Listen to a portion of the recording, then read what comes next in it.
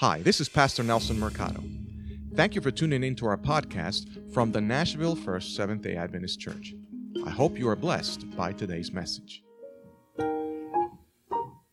Not in his worst nightmares could he have ever envisioned that he would end up here. If he could go back in time and make different decisions, he would make it in a second. His parents turned their backs on him. His friends did not want to have anything to do with him. And how could he blame him? All he saw was disgust when he looked himself in the mirror. He knew what was in everybody's mind as they passed by him sitting at his post. Sellout. In fact, they had a special classification for guys like him. He wasn't even worthy to be thrown in with all other sinners. No, there was a special word. Guys like this one were one step worse. Tax collectors. One day, Matthew was sitting at his post. A crowd of people surrounded a teacher just a few feet away. And he asked those that were close who he was, and they told him it was Jesus of Nazareth, a man that he heard about but he had never seen. Matthew leaned in to try to hear what the teacher was saying. And suddenly a group of men interrupted Jesus mid-sentence and brought before him a paralyzed man right to his feet. And instead of being annoyed, Jesus looked to the man and said, "Your sins are forgiven." Matthew was so shocked by the simple words that he instinctively laughed out loud, and everybody looked over to him with an irritated glare. Jesus also looked at him, and Matthew sort of slumped into his chair. Then Jesus turns to the paralyzed man and says, "Just to show you that I have the power to forgive sins, get up and walk." And suddenly the man just stood there, and the whole crowd was amazed. Matthew was also shocked. But then Matthew looked up and saw that Jesus was walking right toward him. It seemed like the teacher was looking right at him. He looked behind him to see if there was somebody else, but no, it was right at him. And Jesus stopped at his table and sort of leaned in and whispered, "Follow me." Matthew knew hardly anything about Jesus. He didn't know who he was or where he was going or why he was here. Nevertheless, he immediately stood up and left his post of tax collecting behind. Deep inside, he knew that this decision would change his life forever. Let's pray together. Father, this morning, we're thankful for the time that we have spent so far in worshiping you.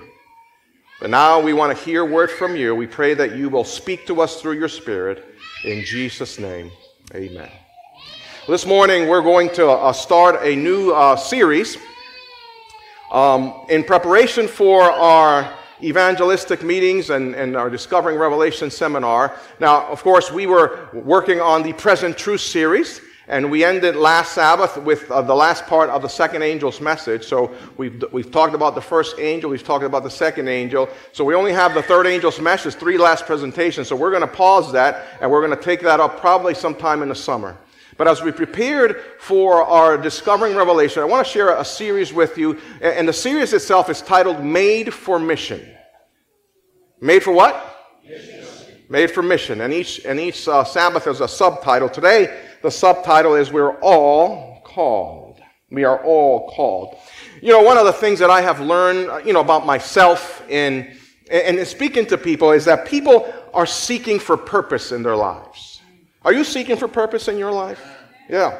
I've learned that some people would work for a lot less if they really believe in what they were doing. Yeah, maybe you're stuck in a job that you don't care much about. Yeah, but you're there because you're making good money. But some people again are willing to make less money if they thought that what they were doing was good, if it was important, if it was something valuable, they would do it for a lot less. Meaning, Stanford University recently did a study to find out if people truly desired happiness or meaning. Happiness or meaning.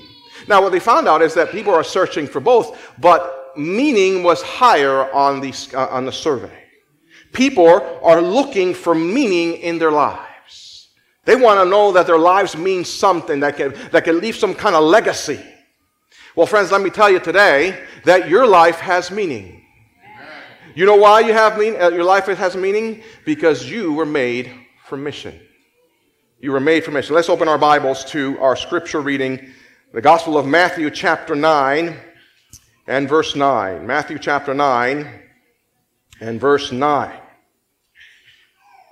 This passage has some incredible significance for our lives today. Matthew chapter 9 and verse 9. The Bible says, as Jesus went out from there, he saw a man named Matthew sitting at the tax collector's booth. "Follow me," he told him, and Matthew got up and followed him. So I want you to notice here, friends, that the God of the universe, the God who created heaven and earth, the God who just spoke things and it was done, the God that the Bible says there's nothing impossible for him, approached Matthew of all people. Now understand that in Jesus' time, tax collectors in that culture were the worst of the worst. These guys were the scum of the universe. They were criminals. Now, some things have not changed much. I've told you that I used to work for the IRS, and I sort of experienced that. People, would avoid, when I told them I worked for the IRS, you'd think that I had the plague or something. But back in Jesus' time, the tax collectors were Jews who sold out their own people in order to become wealthy. People hated them. Now, I want you to think about this. If you could go back in time and freeze that scene, and then pick out of the hundreds of people that were there, who would be the last person that Jesus would choose to help him expand his kingdom, the last person would have been Matthew. If you have something worthy to do, think about it. If I want something great in the church and I need some help, and I know a guy like Matthew, who's considered a criminal, who's considered a sellout, who's considered a traitor, who has a bad reputation, I would think about it twice. And truly, of course, Jesus knew the heart of Matthew, but still, Jesus had an important work to accomplish. And he knew the baggage that this man brought. And yet he calls Matthew and says, "Follow me." See, because you think that there are things in your life that somehow make it impossible for God to want to use a person like you. But let me tell you, if God can call a person like Matthew, he certainly can call you. And he has called you, and he has called me into mission. He has called us into mission. Now, if Matthew is called, again, you are called to mission. Let me share with you a statement from a pastor. His name is J.D. Greer. Now, he's not a Seventh-day Adventist, but you would think that he is very versed in the writings of Mrs. White, because Mrs. White says almost verbatim what he states here. Notice what he says. There's a widespread myth in the church that calling into ministry is a secondary experience that happens only to a few Christians.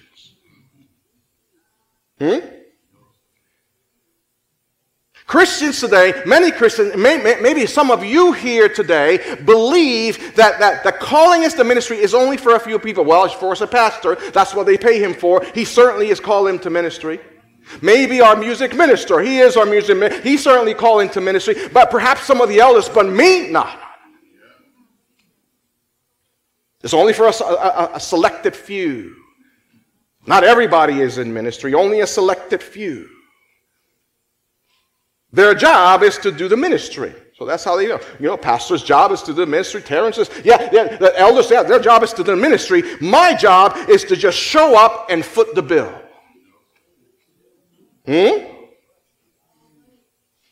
Some of you think that right now.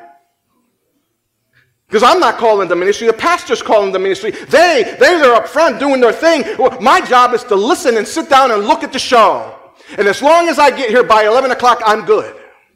That's my job.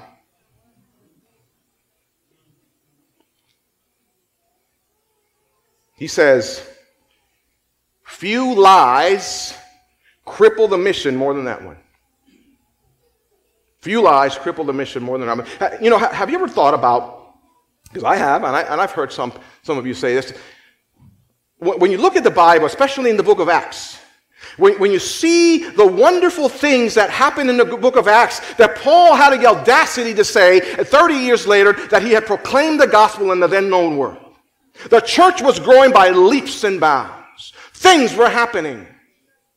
You hear about evangelistic campaigns that are held in places in Africa. These are different places that the word of God is proclaimed, and hundreds, if not thousands, of people give their lives to Jesus. And what's happening here? Have you thought about that?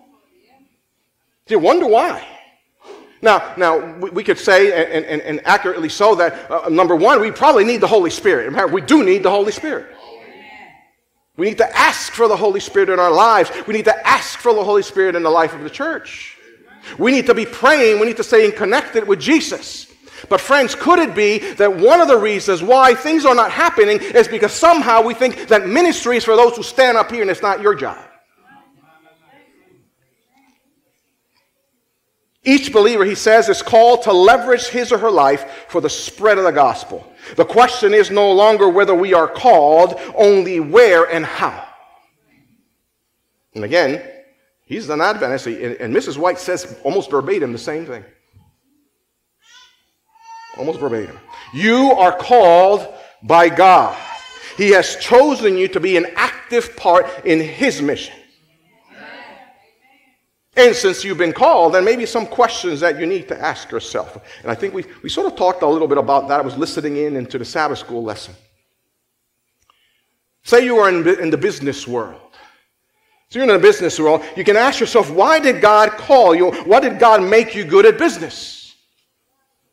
Was it just to fill up your pockets with money and to live large and to put money aside so the last 20 years of your life you could live on paradise and a vacation somewhere?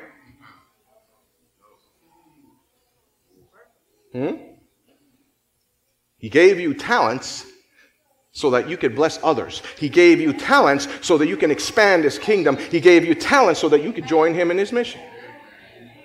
Say you were a stay-at-home mom. What role, you can ask yourself, what role do I play in the advancement of the mission as I raise my kids? And you know, you can ask that question in any line of work that you are. You can ask that question if you're unemployed. You can ask that question if you're a student. Doesn't matter. What can I do where I am to expand the mission of God? What can I do to be in mission with him? What if you started to see your job as an actual calling from God? You know, life can be monotonous at times. So you get up in the morning, and you maybe take a shower, you get dressed, you have some breakfast. If you have kids, you help the kids get to school, and you head out to work, and you work 8, 10, 12 hours, whatever the case may be, and you come back home, and you're exhausted, you're tired. Maybe you sit down and have a bite to eat, watch a little TV, go to bed, and you do the same thing again. The next day, and the next day, and the next day. Life can be monotonous. But what if you began to see your life as you were made for mission? Imagine waking up and expecting what is God going to do through you that day. And you prepare yourself, first of all, of course, you prepare yourself by praying, by spending time with Jesus, by studying of his word. And then you get yourself going. If you have kids, you prepare the kids to go to school. And lastly, as you go to work yourself, you go to work with your eyes open, looking for opportunities to join God in his mission. It wouldn't be that monotonous, because God would have something different from you every day. Now look at the invitation that Jesus made to Matthew. Jesus didn't say, get in line. Jesus didn't say, do what I'm doing. He said, follow me. Follow me. Yeah. Jesus' invitation is first and foremost to a relationship with him. Y'all didn't get that. Jesus' invitation was first and foremost to an intimate, surrendered relationship with him. Because that's what Jesus wants. The relationship was not a byproduct of doing ministry together. No, the relationship itself was the assignment. That was the assignment. The ministry came because they were spending time together. See, the Christian life is not about, doing stuff for God. It's about being with him. And when you are with him, when you're spending time with him, you become transformed to what you are beholding. The ministry comes afterwards. But he's calling you today. He's saying the same thing to you today. Follow me because I want to have a relationship with you. Do you want to have a relationship with him? He called Matthew, follow me to that relationship. Now, from Matthew's point of view, he was obviously shocked by Jesus approaching him. But I want you to notice the remarkable response of Matthew. He immediately gets up and follows him. Now, why would he do that? Think about it. Well, Matthew had a great job. Yeah, you could argue, he was a criminal. He was stealing from his own people, but it was an easy job. 90% of Israel was living under the poverty line in those days, but not Matthew. He was sitting there. All he had to do was wait for people to bring him the money, and then he would get his cut. Simple job.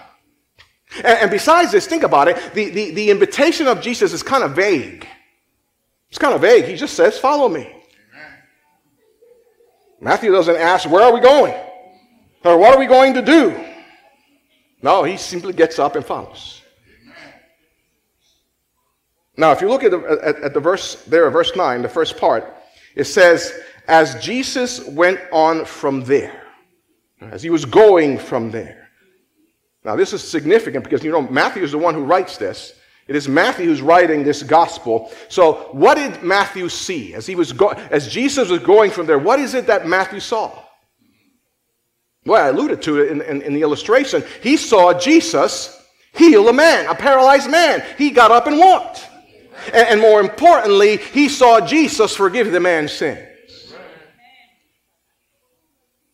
Perhaps Matthew is thinking, maybe he can forgive my sins too. Because he was considered the scum of the universe. Maybe he can forgive me too. But again, notice the response from Matthew. I mean, if you just imagine the scene, there he is sitting, doing his thing, and all of a sudden Jesus goes directly to him.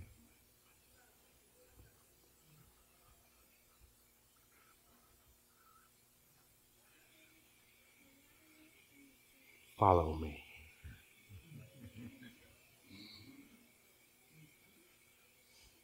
What did Jesus want Matthew to do? Could Matthew follow Jesus if he just stayed there, sitting down? No, friends. Jesus is calling Matthew to action. He had to get up. Matthew had to make a conscious decision to move. He couldn't just stay and follow Jesus. In the moment he stood up, the moment he took that step, he was on mission. He was on mission. But friends, it requires a step of faith. Yeah. So how about you? How about you? Is God calling you to get off the sidelines and get in with him in the mission of saving this world? Well, if he is, and if you acknowledge that, you got to get up. You can't stay there and think that everything is going to work out, that everything is going to fall on your lap. No, you have to get up. Make the conscious effort. Even if you feel uncomfortable, even if you feel you don't have what it takes. If Jesus is calling you, he must know something about you. So how do we live in mission? Let me share with you 3 things that God will transform in your life as you join him in mission. Now notice verse 10. While Jesus was having dinner at Matthew's house, many tax collectors and sinners came and ate with him and his disciples. So let's look at these 3 things. The first thing that God will transform is how we use our resources. How we use our resources. And you know, I think a lot of that is what the Sabbath school lesson, especially this week, was about. If you take inventory of the blessings that God has done for you, the things that He has given you, God has blessed me with many things. Amen. Things that we can use for mission. Amen. Now notice again, Jesus makes the invitation. Follow me. And then the next verse, now Matthew's having some kind of potluck with everybody. Matthew is using his resources. He's using everything here. He's using his resources. He's using his food, his house to live in mission. Amen. And the same can be with us. The same thing be with us. We should look at our finances, our possessions, not on how they can benefit us. Again, this is what I was hearing in the Sabbath school lesson. Because that's what we think about. Well, listen, I got to make sure I got enough retired, I got enough savings. And listen, there's room for that. We have to take care of our things. But friends, we need to look at and see what our resources are so we can use information. Because that's what God is trying to do through us. Don't think just about yourself. We begin to look at our finances and our possessions differently. How can I use them for mission? So He will transform how we use our resources. That's the first thing. Then number two, God will transform how we see our relationships. Now, I'm sure that before Matthew responded to the call of Jesus, I'm sure that Matthew had many potlucks with his tax collector friends. Because you think about it, all tax collectors were under the same umbrella. They were all the scum of the universe. All their family had turned their backs on them. Friends did not want anything to do with them because they were tax collectors. So they only had each other. So they probably got together all the time and talked shop and watched the football game and whatever. They were together, and so they did that a lot. But this is the first time that Matthew now invites religious people to this meeting, to this potluck. Now, to be a fly on the wall, how did Matthew introduce these two groups? You got the tax collectors and sinners, and then you have Jesus and his disciples. How did he introduce them? Well, maybe he said, you know, today my sins were forgiven, and he can forgive your sins too. And you wonder, what did they talk about? What was that conversation like between the two groups? And what did Matthew hope to accomplish here? I think that Matthew was faced with the reality that he was probably the best chance that his friends would ever have in meeting Jesus. And he refused to waste the opportunity. Amen. See, when we join God in mission, you begin to realize that none of your friendships, of your acquaintances are a coincidence. None of them. God has placed them in your life for a reason. Now, if you really think about it, every single one of you, one person at some point in your life told you about God and Jesus. Even if you were born in the church. Somebody told you about that. And right now, some of you are thinking, oh yeah, I remember. And you remember that person with fondness. That person told me about God. That person started giving me Bible studies. That person invited me to a seminar. And this is why I'm here. You know, I told you about the two people that I remember are responsible for bringing me to Christ. My friend Santo, who I used to hang out with him in his house, and he would turn every conversation into a spiritual one. And I would leave his house having received a Bible study.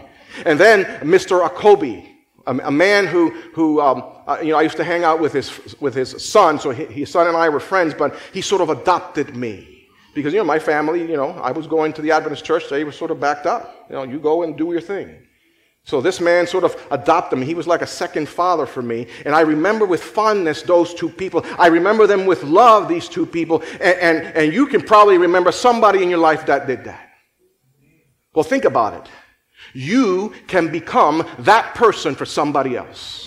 When somebody else remembers that person who brought them to Jesus, that person who invited them to church, that person who brought them to a Revelation seminar, they're going to think about you. They'll remember you with fondness. So are you investing your time and your resources in yourself or in people that can pay you back, or are you looking at something more eternal? Yeah. So here, Jesus is eating with tax collectors and sinners. Not a popular thing. So the Pharisees, this is verse 11, when the Pharisees saw this, they asked his disciples, "Why does your teacher eat with tax collectors and sinners?" They must have been blown away by seeing this, because that was a big no-no. Because listen, my mom used to say, "Tell me who you're with and I'll tell you who you are." You're hanging out with those kind of people, that must mean that you're like them too. At least that's what the tax collectors or the Pharisees are thinking. And this leads us to the third way God will transform us as we enter into mission. God will transform how we respond to ridicule. Yeah. Think about it. The Pharisees were the rule keepers. They were kind of the cool kids in the school. And the tax collectors, well, they knew that they were at the bottom of the totem pole, but that didn't mean they did not want to stay on the good side of the Pharisees, because again, these guys are the rule keepers. But one afternoon with Jesus changed everything. Some of you didn't get that. One afternoon with Jesus and everything changed. Have you experienced that? A time when you spend time with Jesus, everything changes. They didn't care anymore about what the Pharisees thought, because they were so busy and celebrating their new friendship with Jesus. You know, my friends, you were not made to fit in. You were made to stand out. That's what it means when God calls us to holiness. Remember, holiness means that God is setting us apart, that He set us apart for something better, to be used for a special purpose. You know, this is more true today than probably any time.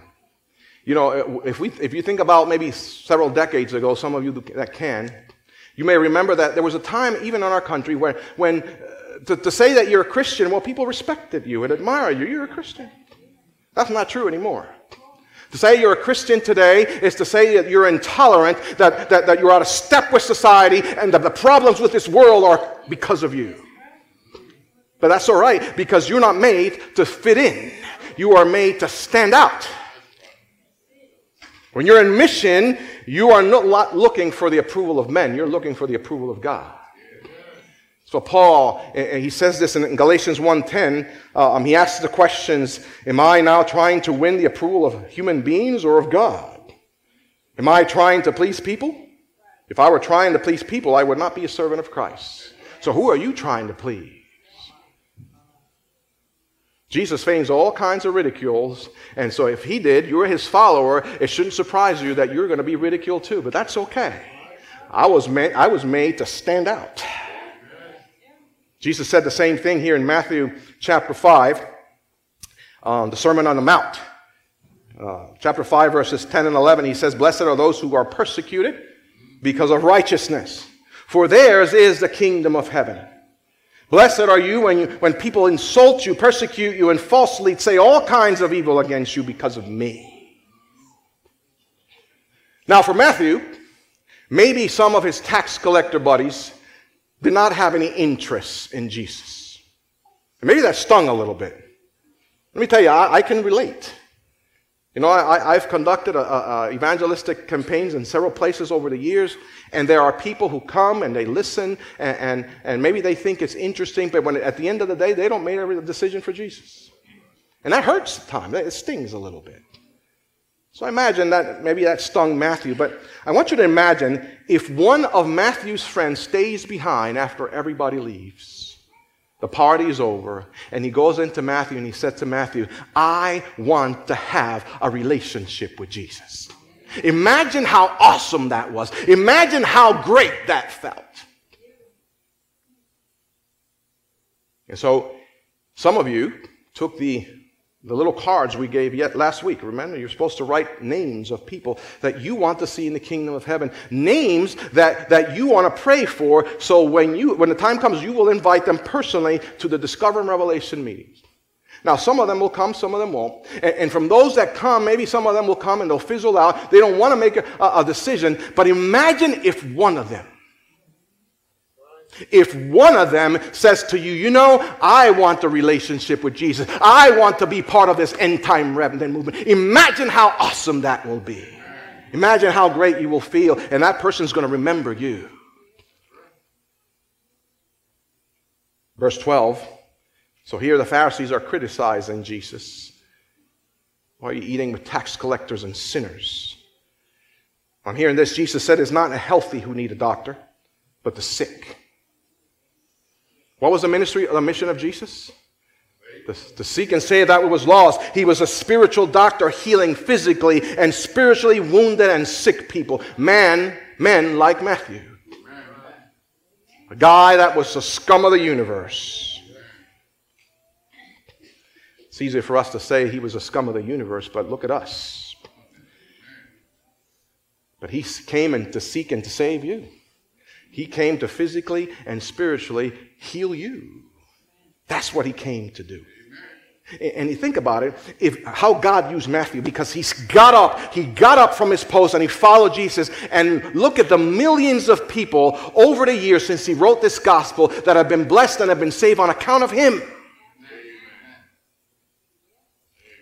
You have no idea the impact God is going to have in and through you if you also get up and follow Jesus. Now let me end today by showing you a movie clip. Some of you may have seen this movie. It's tied to Seventh-day Adventists. It's the story of Desmond Doss. It's Hacksaw Ridge. Now, if you haven't seen the movie, I recommend it. It's Desmond Doss, of course, this Adventist young man who joined the army during World War II and became a conscientious objector because he would not carry a weapon, and he was subjected to ridicule. He was rejected. And as the war began, as they're fighting there, his battalion is pretty much left for dead on a ridge. And everybody else retreats except for this one medic. He stays behind. And so let's look at this clip now, Lawrence.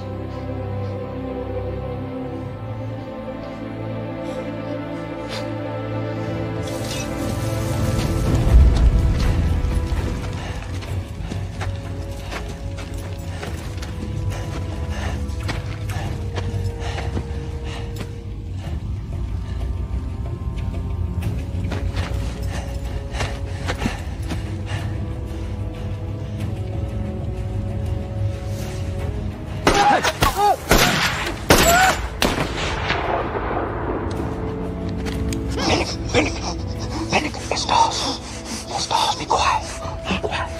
I got you. Are you in it? Yeah. I can't see. Be quiet. Just be quiet. Hold still now. I got you. Hold tight.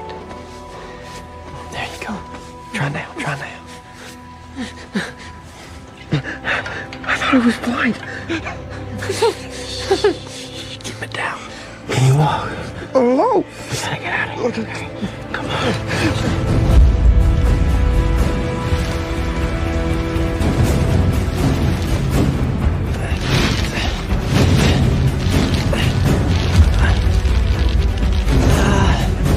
Good. Yeah, we got you. We got you.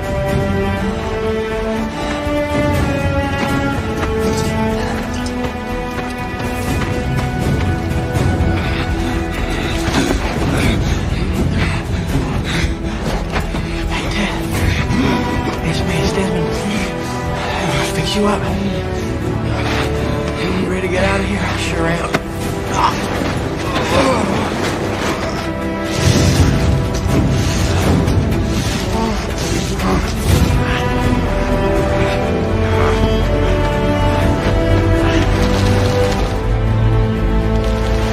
Please, Lord, help me get one more. Help me get one more.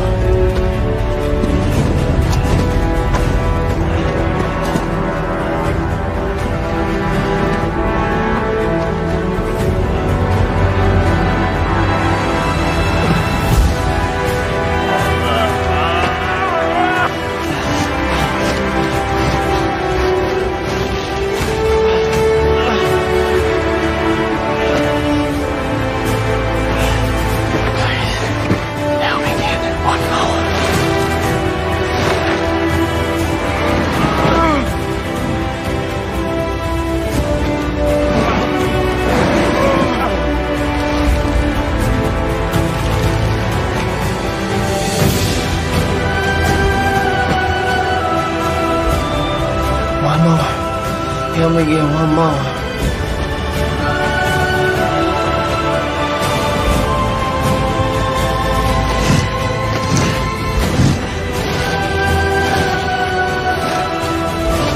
One more. Yeah, we get one more. One more.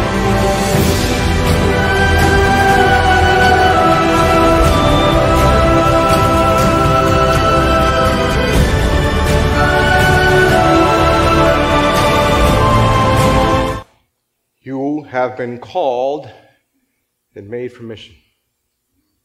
What if every one of us had that attitude? Lord, just give me one more. The size of the church would double in an instant. The perspective would change. The world would be impacted. So this is what we're going to continue talking about for the rest of the month. I want to challenge you today. Because just like Jesus approached Matthew and he went directly to him as he was sitting there and he simply said, "Follow me." And Matthew didn't sit there and think about it. Let me get back to you, Lord. I got to talk to my family. I got to talk to the wife. I got to get my affairs in order. I'm too busy right now. I got the kids in school. Lord, I just don't know how. I don't have what it takes. He didn't say none of that. He just simply got up and followed.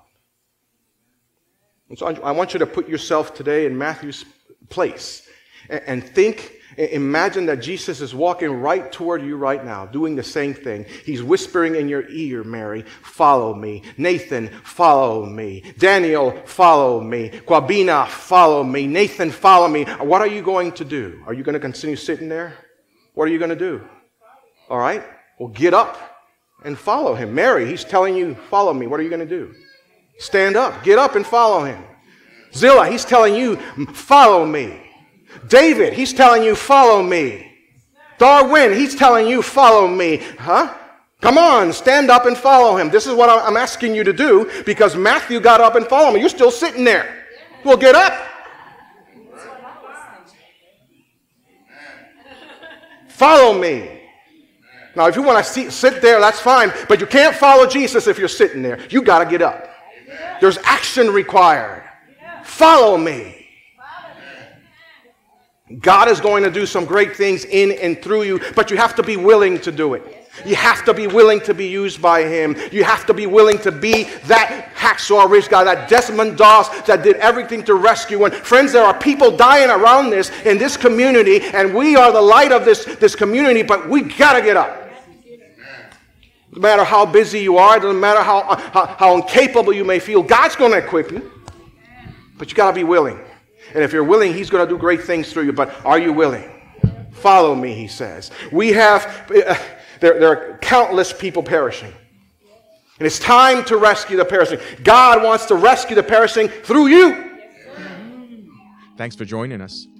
If you're ever in the Nashville area, come and visit us at the Nashville First Seventh-day Adventist Church. We're located at 2800 Blair Boulevard in Nashville, Tennessee. You may also visit us at nfsda.org.